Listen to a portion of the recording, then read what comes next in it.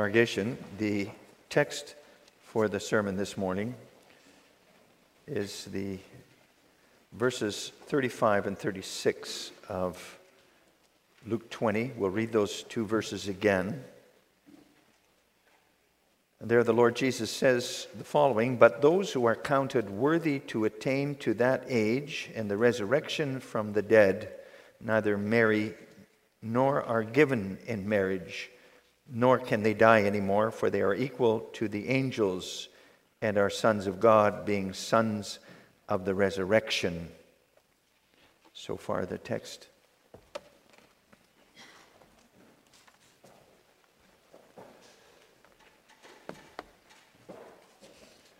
Beloved congregation of the Lord Jesus Christ,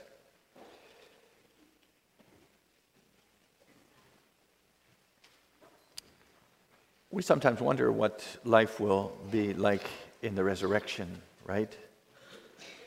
In the life to come. What will we actually be doing then? Will we recognize the people we knew in this life, our loved ones in particular?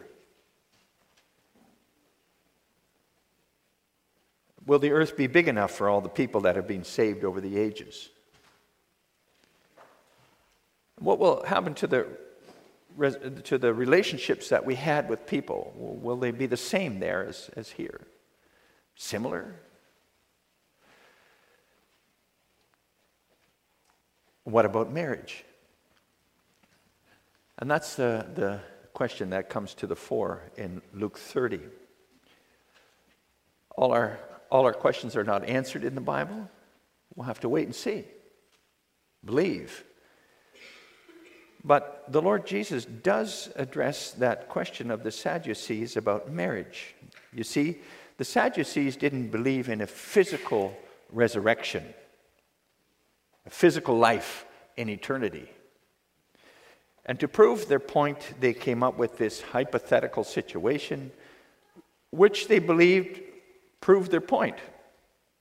Imagine that this woman was married 7 times in this life. Time and again she was widowed and then she remarried. A highly unlikely scenario for us, but it was possible in Israel, taking into account levirate marriage as it was practiced in those days. Men were obligated to marry the widow of their older male relative if he died, so that their inheritance, their male relative's inheritance in the promised land would remain with the family. Well, said the Sadducees, there was this woman who had 7 husbands. And what would happen in the resurrection when the bodies are raised and reunited with the souls? She would have these 7 husbands.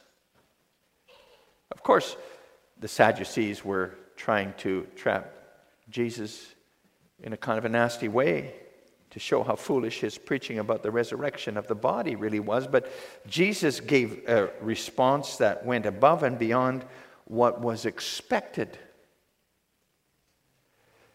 And that counts for his response, what his response would be to all our questions about the life to come, questions we can't go into this morning. The Lord Jesus, though, does respond to that question about marriage and the resurrection in a very remarkable way.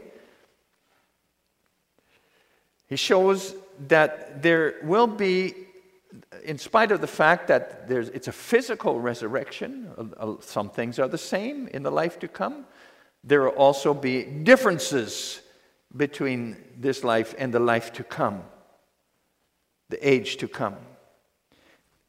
The life in this age doesn't seamlessly go over into the age to come. Our bodies will be our bodies, yes, you will be you, but there will also be some differences from our life here. And that's what Jesus shows in our text with its context, and I preached to you the text for this morning with this theme, the life in the age to come, the age of the resurrection. And we see 2 things. It's different from life in this age, and secondly, what that difference means for life in this age. So, life in the age to come, in the age of the resurrection, will be different from life in this age. That in the first place. Congregation, Jesus' words in Luke 20 show at least 3 differences between this age and the age of the resurrection. In the first place, there is development in this life. It's always unfolding in this life, whereas in the life to come, you could talk about a fullness. You can typify the life here with 2 concepts here, this life. 2 concepts, not yet and no longer. At first, there is not yet. When you're young, you're not yet finished your schooling. You're not yet licensed to drive. You're not yet married. Your house is not yet paid off. You're not yet at the top of your career. Your children are not yet on their own. They haven't moved out of the house. Eventually, though, those not yets turn into no longers. Everyone's life is different, but eventually you can no longer have children. You're no longer able to do what you could before. You're no longer married. You're no longer able to walk without a cane. It can be hard to accept those no longers. It would be nice if you could stay strong and healthy and in the middle of things, but all those nice things do pass on, and you have to let them go. And they become no longers. If we had not fallen into sin in the beginning, there would be no longers. But because of the fall, everything not yet eventually becomes no longer, until we're no longer here. No longer part of this life. But because of Jesus Christ, a new heaven and a new earth are on the way, where there will be no not yets and only one basic no longer. No longer any death. Think about it, congregation. After the Lord Jesus returns in glory, there will be new heavens and a new earth where there is no longer any death or decay or any of the things that are associated with decline. No funerals, no cemeteries, no sorrow because somebody is taken away from us by death. No prospect of death in the future either. If you can imagine living without the prospect of death. Life and everything good and wonderful about it remains forever and ever. Never declines or disappears. Never have to be afraid that the good and the beautiful will fade away or be taken away. You're never in danger. Never have to feel unsafe. Never have to be uncertain. Imagine that some organization would advertise that they could give that to people today. I think everybody, the whole country would storm that company that offered such a product. But there's no company or science that can offer that kind of fullness of life. Only Jesus can do that. His resurrection, we confess in the Heidelberg Catechism, is a sure pledge of our blessed resurrection. All who embrace him in faith will certainly share in that fullness of life which he now possesses after his resurrection. And that brings us to the second. So that's the first difference, but that there's fullness versus the non-fullness here, the not yet and no longer here.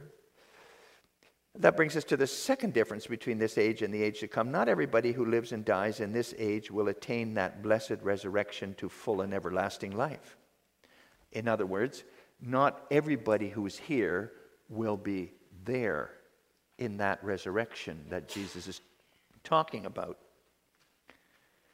There will be children of this age who are not part of that age of the resurrection.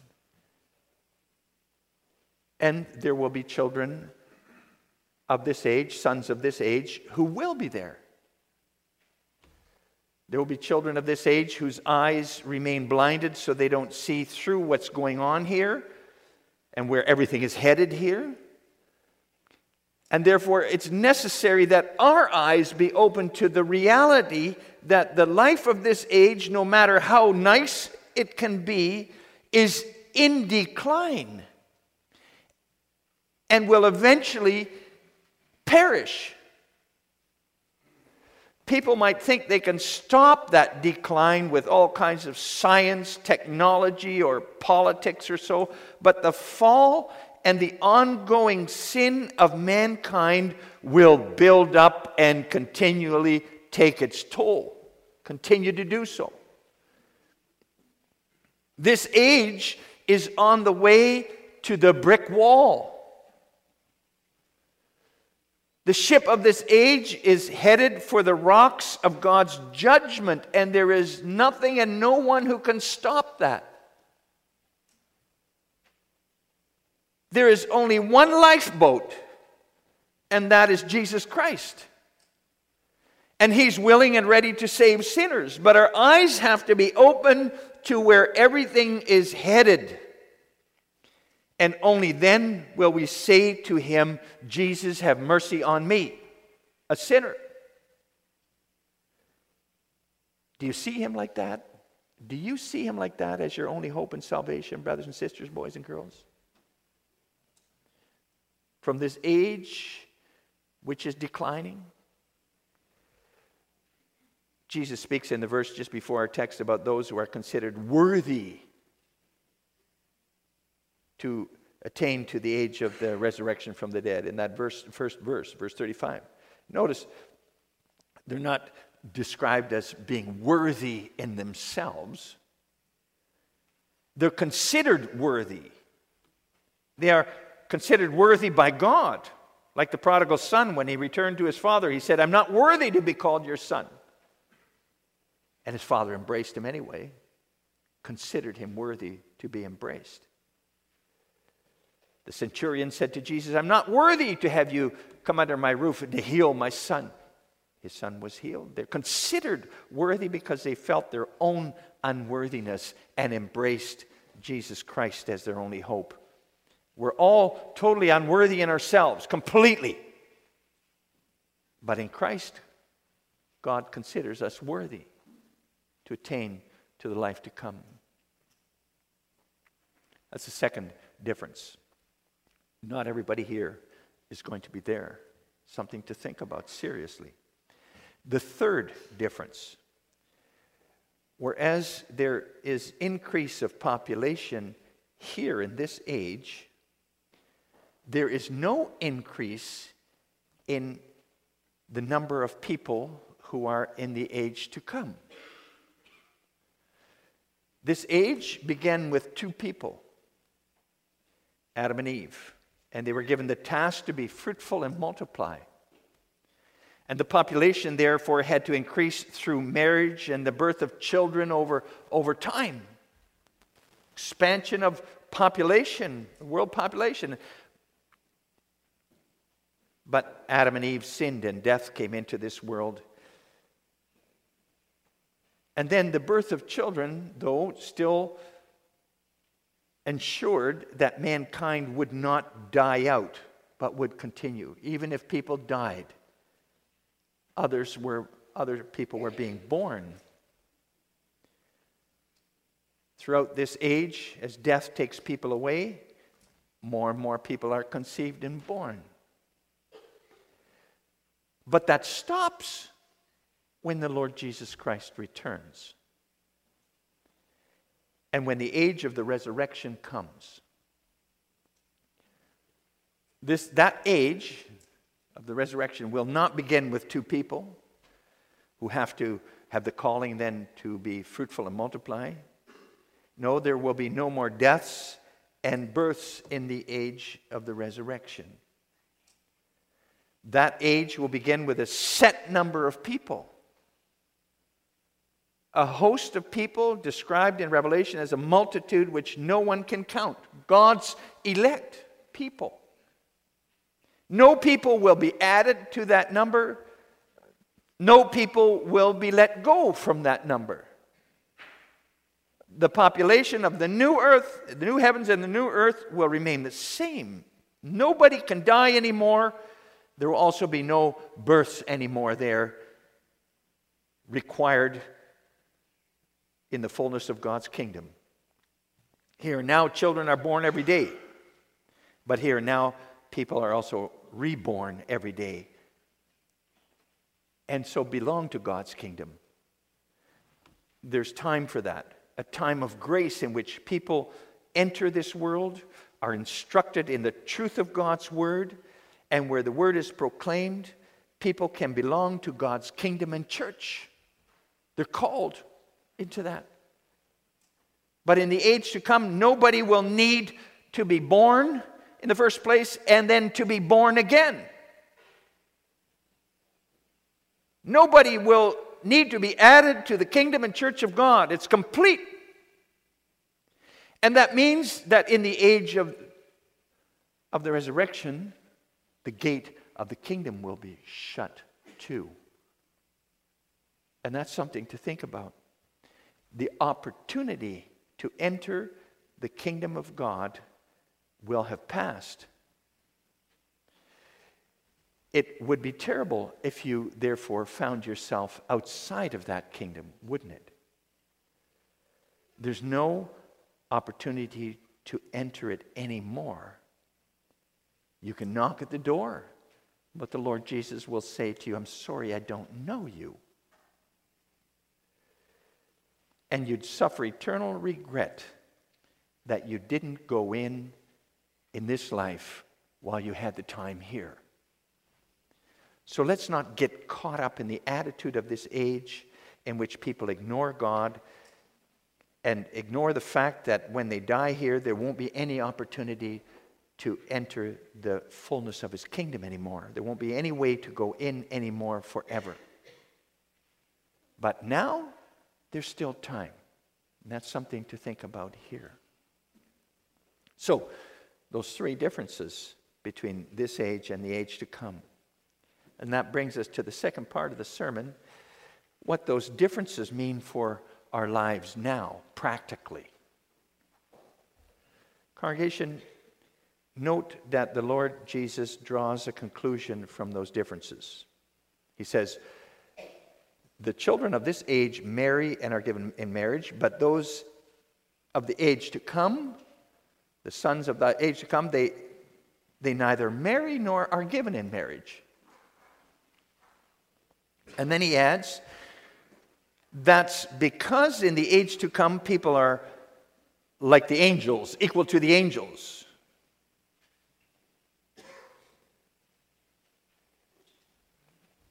And what does he mean with that, equal to the angels? Well, he's not saying that we'll be equal to the angels in all respects, of course. Angels don't have bodies, they are spiritual beings.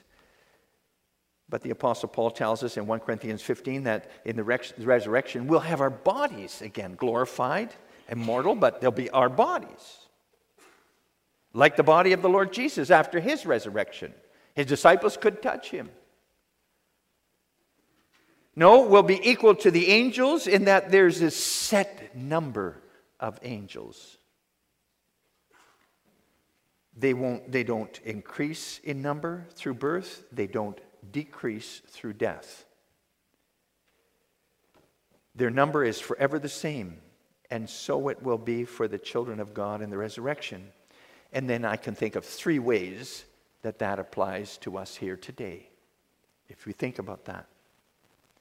In the first place, there will be no more marriage with all its aspects, including the sexual aspect, in the age to come, because there will be no need for reproduction anymore. In this age, we have the command of God to be fruitful and multiply. In particular, in God's covenant and church and kingdom, we add people to the kingdom and church of God in this age through reproduction within the covenant. That isn't to say that reproduction is the only or the most important purpose of marriage, the marriage of believers. But it is an important goal of marriage, which God wrapped into marriage when He instituted it in the beginning. That's why it's not strange that people who seek but don't find a marriage partner, or who marry but don't have children, find those things so painful to deal with. Especially believers. They know that marriage is a gift of God and that children are a blessing from Him. And that it's a blessing to be able to contribute to the fullness of His kingdom. So it's an important goal of Christian marriage to bring forth children for God's church and kingdom, to populate that age of the resurrection, the new heavens and the new earth. There's death here, and God's church needs to continue here on earth, and He loves to bring people into His church and kingdom, not only through mission, but also and especially through the birth of covenant children. It's a wonderful thing if a couple can contribute to that increase of God's church and kingdom through bringing children into this world.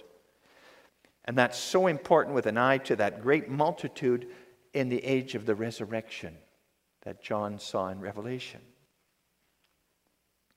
Well, nowadays, you realize our society reasons in a completely different way.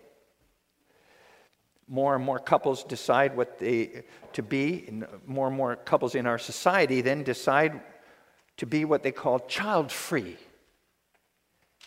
Have no children at all today. In Canada, almost 10%, according to statistics, almost 10% of couples aged 20 to 34 apparently now decide they want to be child-free. No children. And more of the other 90% plan to delay their first child till later in life and then have one or maybe two more children. And that's because they don't want to put their career on hold too long. Many have no concept of the age of the resurrection. So why should you have any more children? Why should you bust your head over that? All that busyness of having children and raising children, if you don't have an eye for the age of the resurrection. Sometimes you wonder if something of that kind of attitude might not be rubbing off on young couples in the church. What considerations and deliberations play a role in family planning in the church? Whatever you think about your own abilities and so, do you also take into consideration, though, that calling to have children for that age to come? Do you make those decisions in the light of that age to come?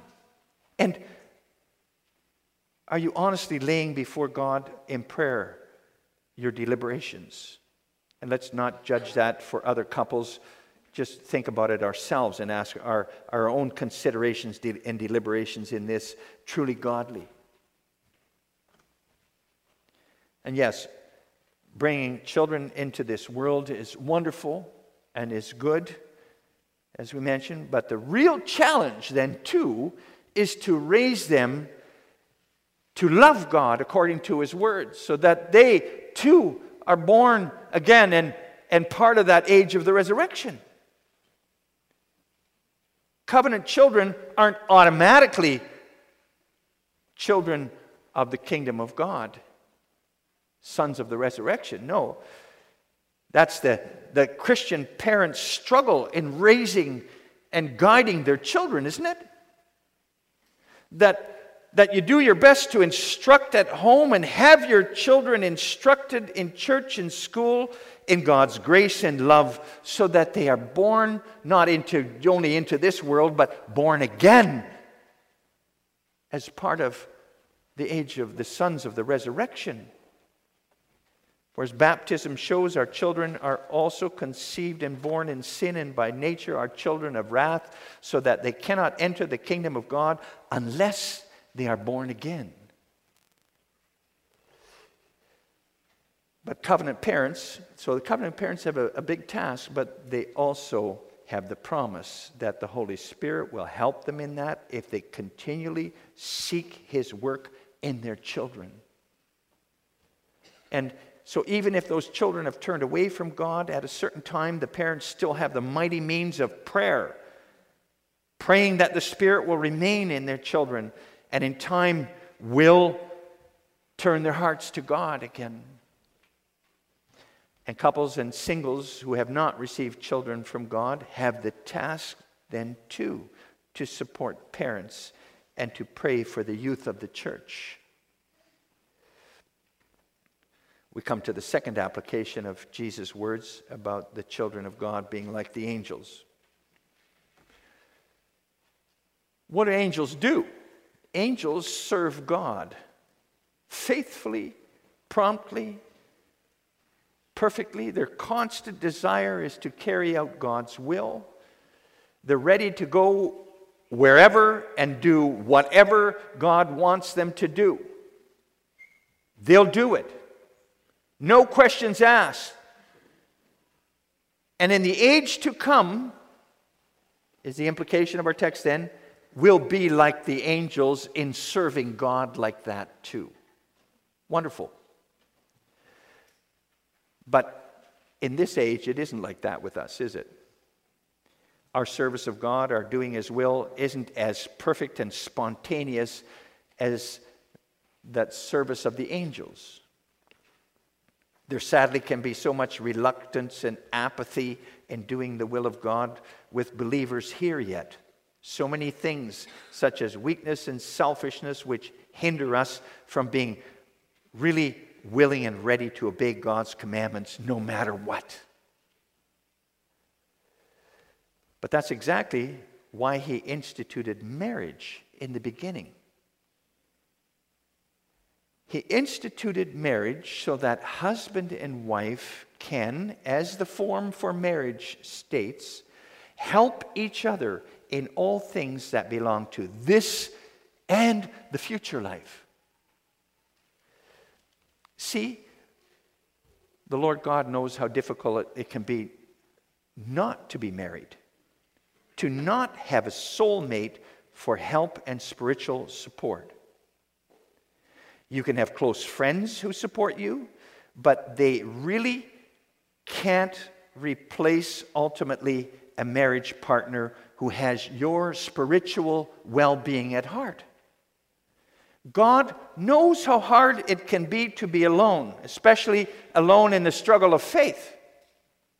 And that's also one of the reasons He invented marriage in the beginning. Supporting one another in serving God is an important purpose of marriage. Serving the Lord, living for Him, can so easily slack off and even come to a standstill. Not willing to keep up the good fight of faith, but wanting to do one's own will instead. What a blessing then, hey, that God has called husbands and wives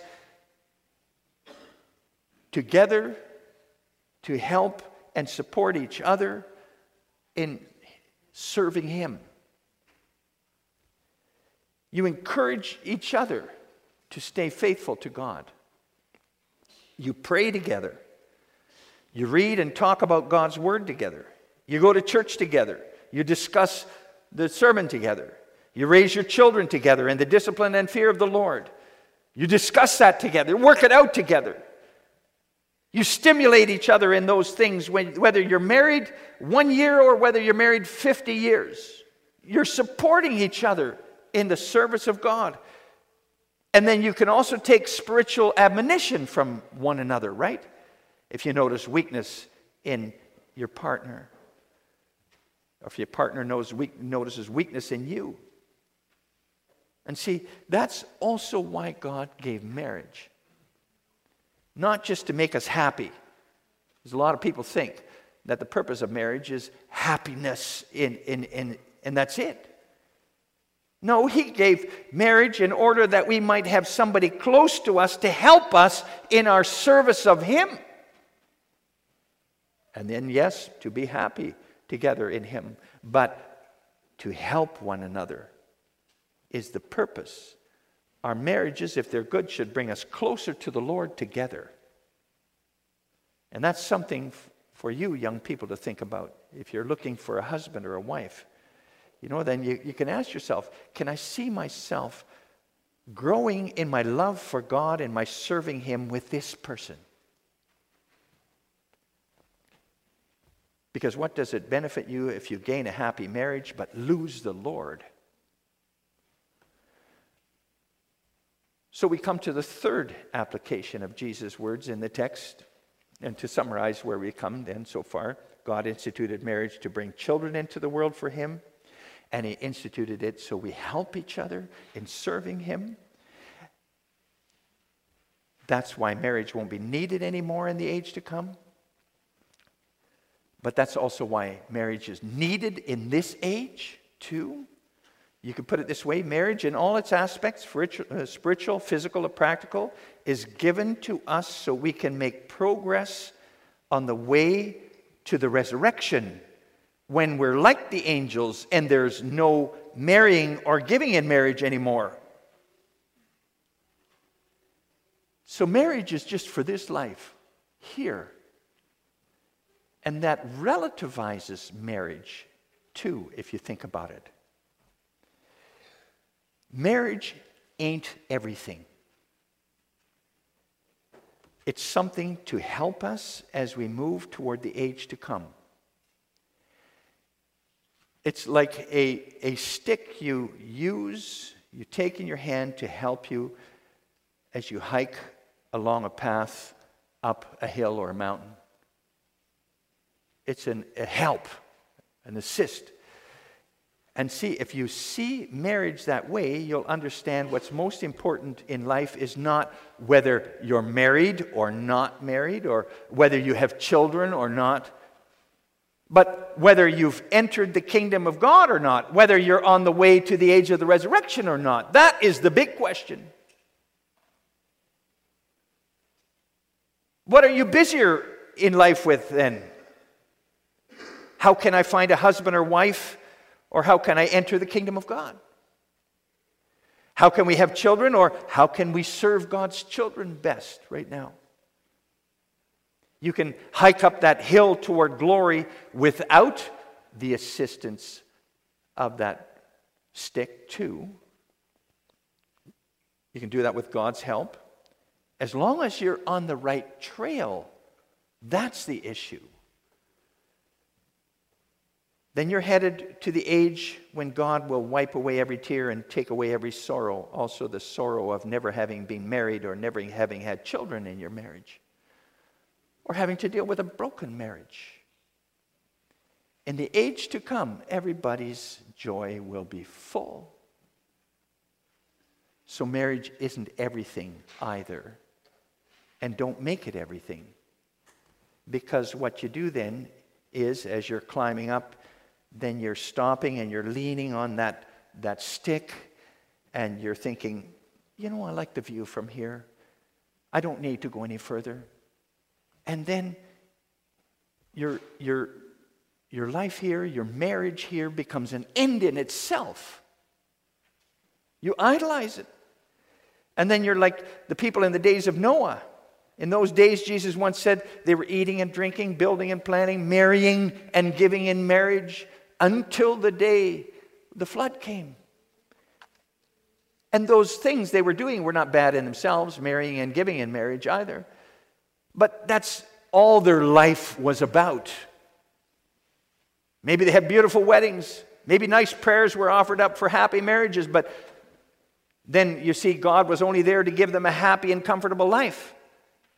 But God gives us what we have, also marriage, in order to serve and honor Him for the progress of His kingdom, and so that we make progress towards that kingdom too. So marriage is not an end in itself, it's an assist to the end, which is God's glorious kingdom. Oh, congregation, you realize that this is what makes life such a struggle and what gives us so much sorrow yet. Our service of God is incomplete and deficient. And that's because our life here is in such a state of not yet. I'm not holy yet. I'm not yet holy as I should be. I'm not yet as devoted to serving God as I need to be.